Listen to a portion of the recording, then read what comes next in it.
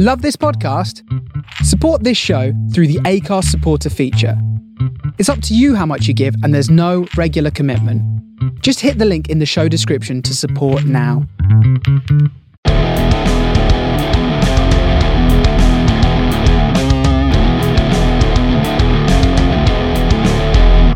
Hello. Hello. It is a monumentous occasion, isn't it? The show is back. It's just one of those days when you don't want to wake up. That wasn't the momentous occasion I was talking about, actually. The occasion I was talking about was the release of a brand new Limp Bizkit album, which has made us be brave enough to stand up and talk about new metal again. Finally, after an 8-year wait, Stampede of the Disco Elephants is finally out in the world. When we last spoke to you, all our dear listeners, it was going to be about Mushroomhead, who proved to be so awful that we just stopped. We couldn't handle listening to them. So maybe we'll get round to Mushroomhead sometime. Short answer to where they stand on the new metal scale is they're shit and they're not very good new metal. So they're not going to rank well on our very complex new metal scale. But something that has reignited the love in us is this new Limp Bizkit album, isn't it? Yeah, which has dropped, not quite out of nowhere, but it was a bit unexpected. There wasn't that much of a build-up apart from when they were touring this summer. They released the single Dad Vibes, which I texted to you along with the question, can a song be a shit piece? Which, if you don't listen to our other show, a shit piece is a film that's like a masterpiece of shit. It's an ambitious and film that's good, but also not good. Exactly. And the answer to that question is yes, a song can be a shit piece, and Dad Vibes definitely is. So yeah, they released the album 2 days after notification to their fans that they were going to release a new album, wasn't it? So I think on the 29th of October, they said, yeah, we're gonna release a new album on Halloween. And then on Halloween, out came Still Sucks. Limp Bizkit Still Sucks. Yeah. Wonderful name, truly awful artwork. I'm 100% here for it. The artwork really is terrible, isn't it? It is. And Limp Bizkit... It's a bit monkey dustish, but not in a good way. It is. Limp Bizkit artwork hasn't always been great. I think, you've got the very iconic covers to Significant Other and Chocolate Starfish, which are very, you see that and you immediately recognise it as bullshit from Limp Bizkit. I kind of always hated the cover of Chocolate Starfish, but I always liked the one from Significant Other. The one with the weird, grotesque babies sitting in a pool of hot dogs. Yeah, not really down with that, if I'm honest. It's a bit weird, isn't it? Yeah, Significant Other, meanwhile, looks the most new metal cover I think you'd ever see. It's got the baller goth skateboard guy with the big feet. Exactly. And then from then on, things get progressively worse, though. So you've got Results May Vary, which is just green dust.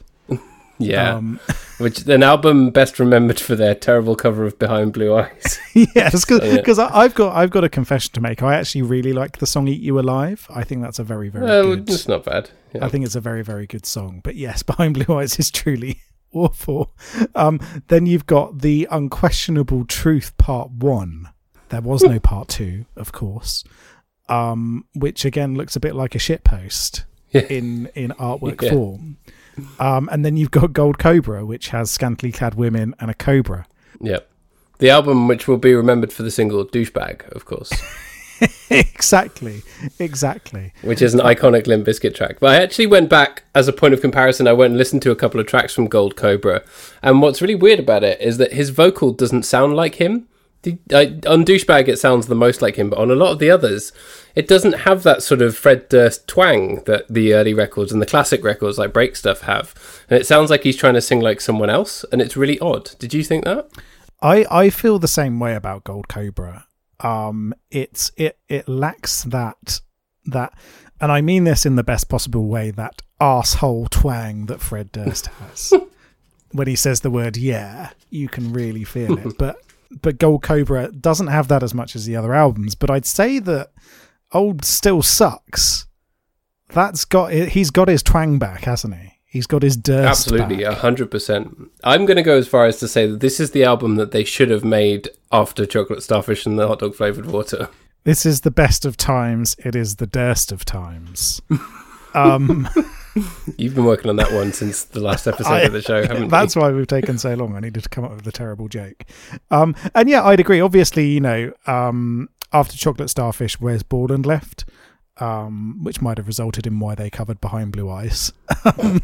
Yeah. But yeah, this feels like a continuation of where they were from Chocolate Starfish. At times it feels mellow, like some of the later stuff.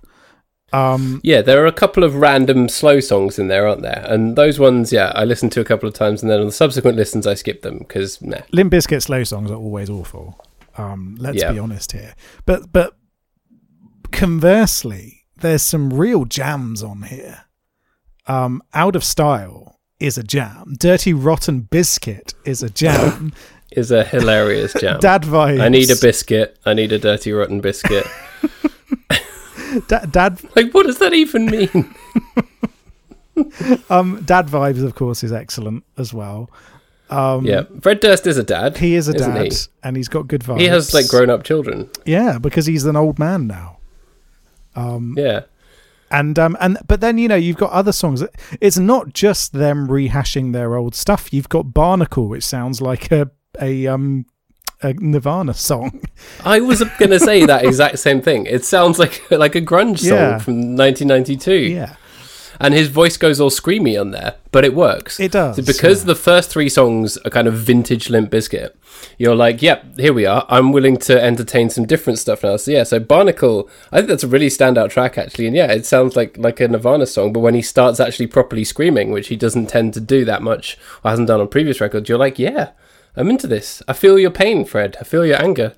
Barnacles, you stick to everything. Barnacles, get away from me.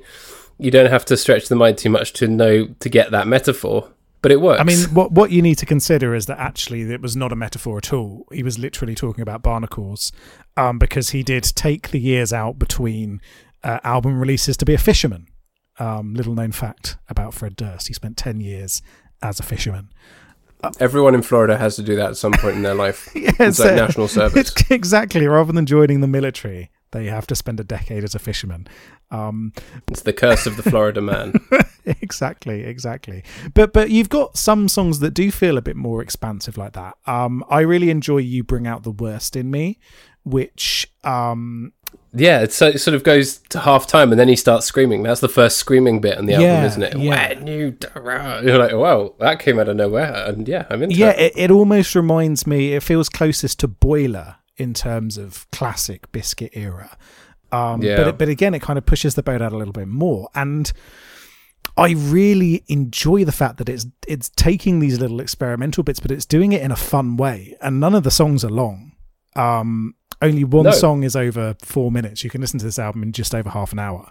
It's a short album, but it feels like it's exactly the right length to me. Exactly. It might be worth adding as well that the 4 minute long song, half of that is taken up by a fake interview. This is a fun album. A very dumb skit. It's an extremely dumb skit, but skits are a forgotten part of music. You don't see them that often these days, and I'm glad that it's in there. Because it's fun, it's short, it's exactly what Limp Bizkit needed to do, and I'm glad it's here. Me too. And it's just self-referential enough, isn't it? That like if you've listened to even just a little bit of Limp Bizkit, or you're aware of what Limp Bizkit is, you're going to find some of this funny and engaging. Yeah, exactly. It's very tongue-in-cheek, but not to the extent that it becomes a parody of themselves. But it is self-referential. Limp Bizkit are a band that haven't always been the most serious, but here they sort of recognise their own reputation and they turn it internally, and they talk about how they're old and how people hate them, and it's like okay, they're on board with it. There's no problems there, because Fred Durst is of course renowned for being hated. It's the thing he's probably most well known for.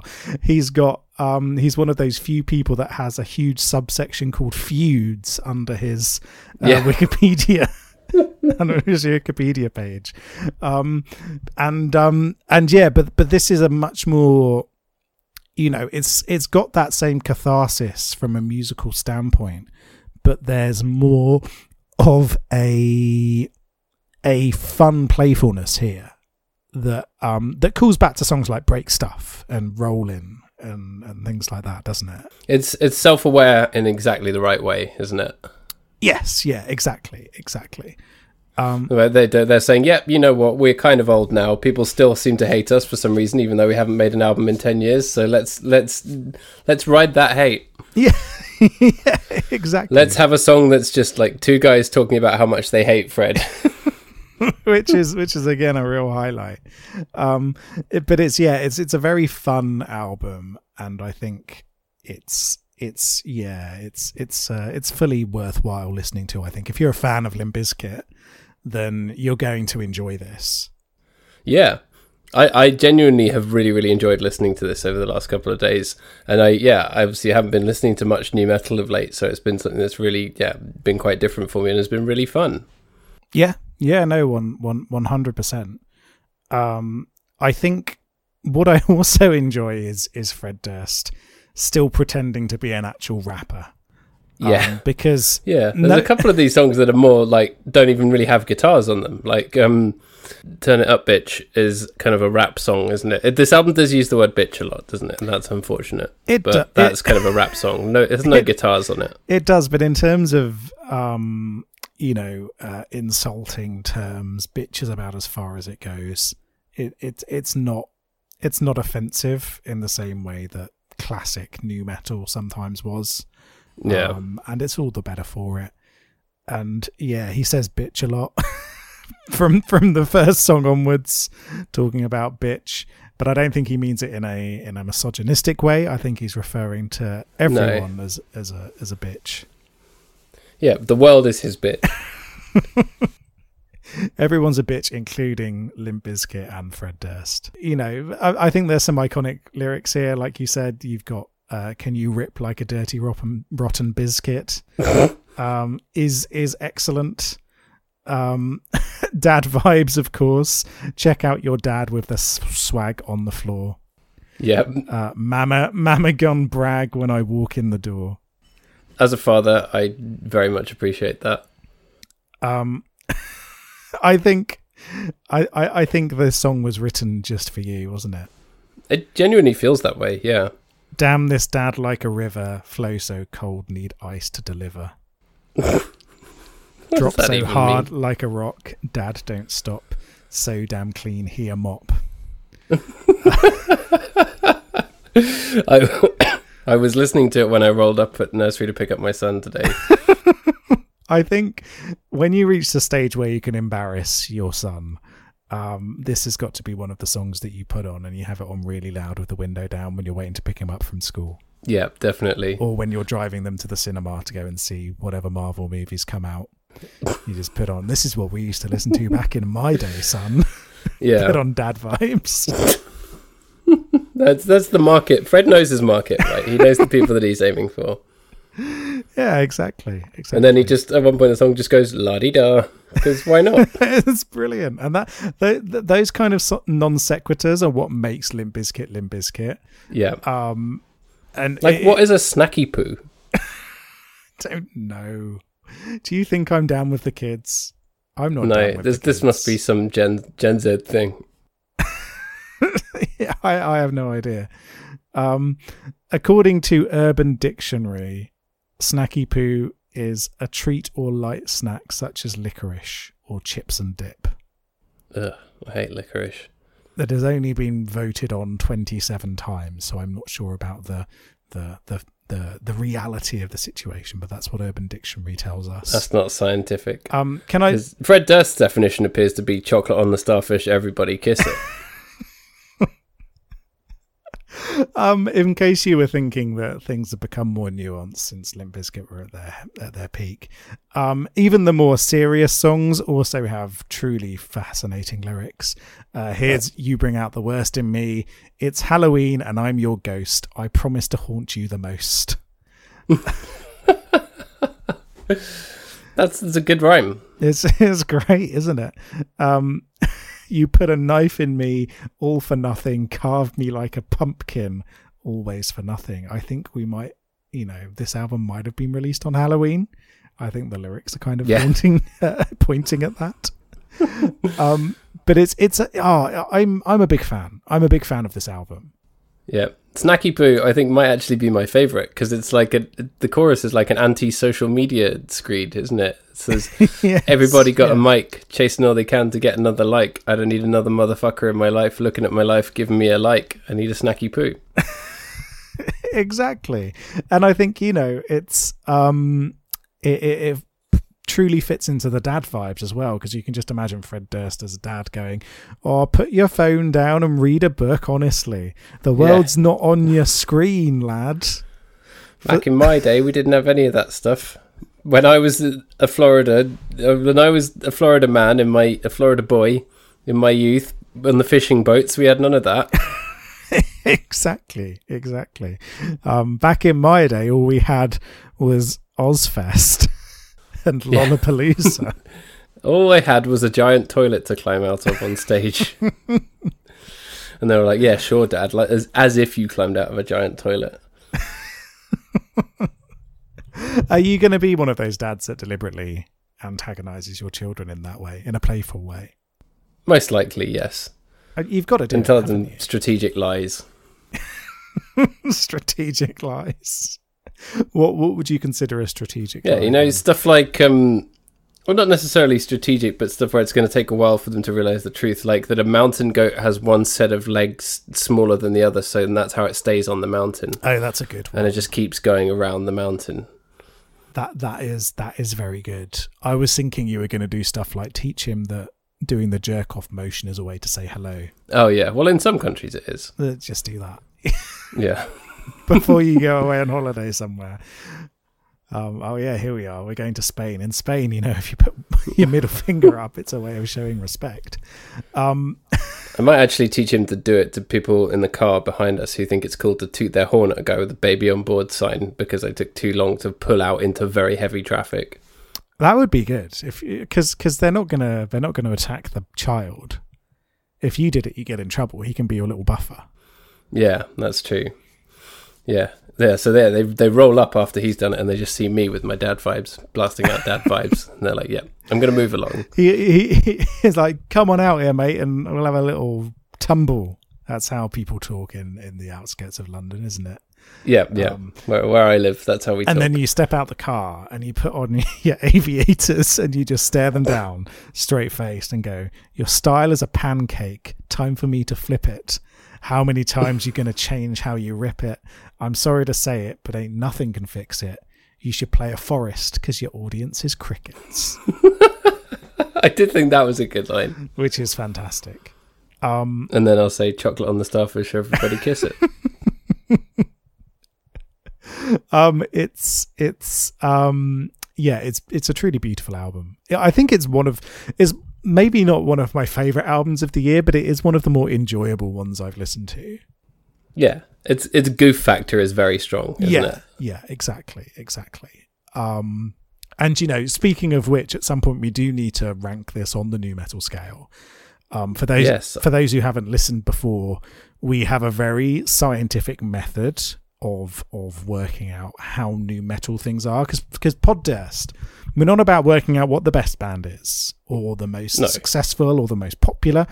We're here to work out the most nu metal band, which is very, very different. So we have 7 categories that we cover off here on Poddurst. So we talk about riff quality, catchy chorus quality, theatrics, the number of superfluous band members, hair colour and style variety, goof factor, and the cringe barometer for modern day listening. And those are the things that we work out. We put it into our nu metal supercomputer. It's just a regular computer, but it's got that S that we all used to draw in school put on the side. Oh yeah. And then and then it comes out with a calculation for us, and we can work out how nu metal they are. So I don't know if you want to do that now, or if there's anything else you'd like to say. No, let's do that for this album. So this album as a standalone gets its own rating because it's such an important and significant album in the new metal canon. Oh, it's an iconic moment, isn't it? You don't often get the release of a new Limp Bizkit album. No, and one that is genuinely good rather than them trying to do something different that's rubbish or just like rehashing what they'd done before, which this isn't. So to begin with, we've got riff quality. So out of 10, in terms of the riff quality, I think the riffs are there. There's nothing that's like maybe as good as Break Stuff or some the early Bizkit, but those first 3 tracks have really good riffs. Exactly. I think something to bear in mind is that this album doesn't try to do riffs all the time, and so those moments where they don't riff, it's not necessarily because they're not successfully doing riffs, it's that they don't want to. I am going to take points off for doing slow songs because there's nothing less new metal than a slow song. Those are the ones you skip. But what do you reckon, maybe a 7? I'd say 7's fair. In terms of catchy choruses, there's some pretty good ones here, even the ones that are more rapped like Dad Vibes. They stick with you, don't they? La-di-da. Exactly, la-di-da. I'd say at least half of the album half of the songs on the album have a chorus that sticks in your head. Yeah, for sure. Yeah, 100%. So I think maybe we go for an 8 here. We bump it up an extra notch. But then we come to Theatrics, and obviously Theatrics is more referring to like live things. But from a single album perspective, I guess we can talk a little bit about their, the album arts and things like that. Yeah, but also Fred's Dad Vibes costume that he's been wearing on stage. What have they been wearing recently when they've been playing live and things like that? So I think, maybe a good 6 here. You've got Wes Borland continuing to be Wes Borland. You've got Fred Durst dressing in his Dad Vibes outfit, and then the other guys being the other members of Limp Bizkit. Yeah. So maybe a 6. There is also a theatricality to the lyrics, isn't there, and to the overall vibe, the goof factor of the album. Yeah, exactly. There's a theatricality to that as well. That's all kind of tied together.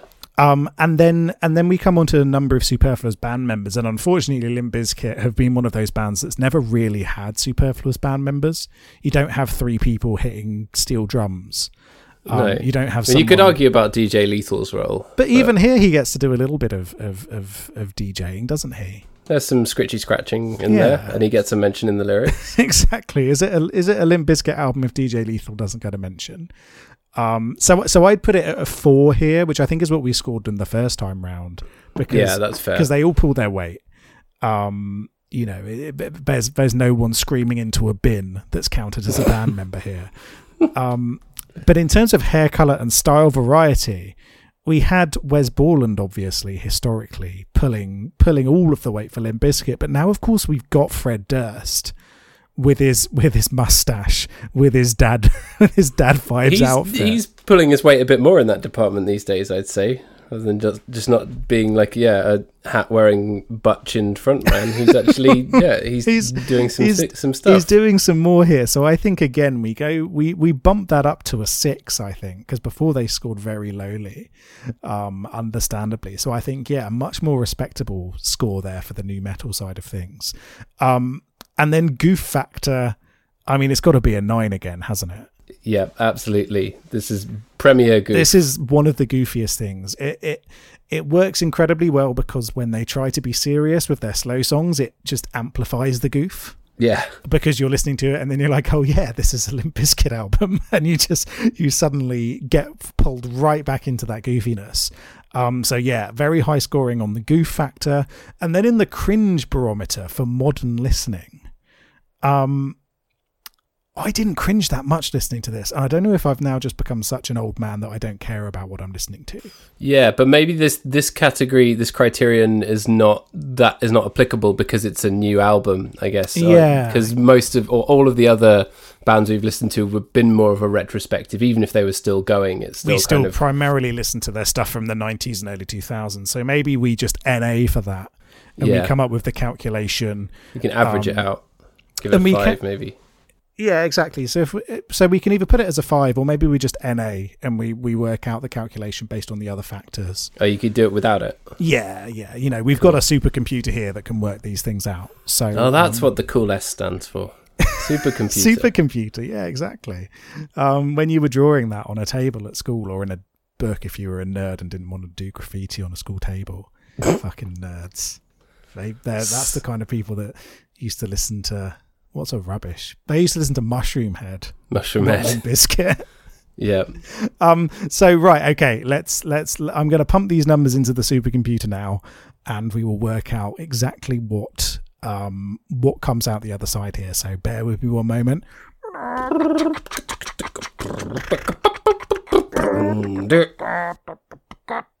I'm just getting the printout now. Oh, here I go. So, in fact, we have got an incredible score for a metal podcast of 66.6%. We've got the devil number. We've got 666. I think that's what Fred would have wanted. Which I think is exactly what Fred would have wanted. So 66.6% new metal. That is a respectable score, I'd say. I think that Fred would be happy with that, don't you? Yeah. I think that's exactly what's to be expected. And any of the other bands that we've talked about on this show coming out with a new album now, it won't be as good as this or as satisfying as this. So it occupies, I think, a very, very interesting place in musical history, and I'm here for it. Yeah, I'm a big fan. I think this has been a really fascinating thing for them to do. Obviously, you've got bands like Korn that have just kept making music. But you don't have that kind of exciting, oh my God, it's been a decade and Limp Bizkit are back. You don't get that for anybody else. Yeah. I'm pleased. And most of the time it's been a decade and this band's back and their new album is meh. Yeah, exactly. Whereas here it somehow manages to feel fresh and like Limp Bizkit at exactly the same time. Although, to be fair, I can't think of any new metal band that's gone away for 10 years and come back with an album, so... No, they've all either just completely disbanded or have kept plodding along, haven't they? So yeah, minus most of their original members in a lot of cases. Yes, yeah, exactly. What about if Edema came back with their original lineup again? There we go.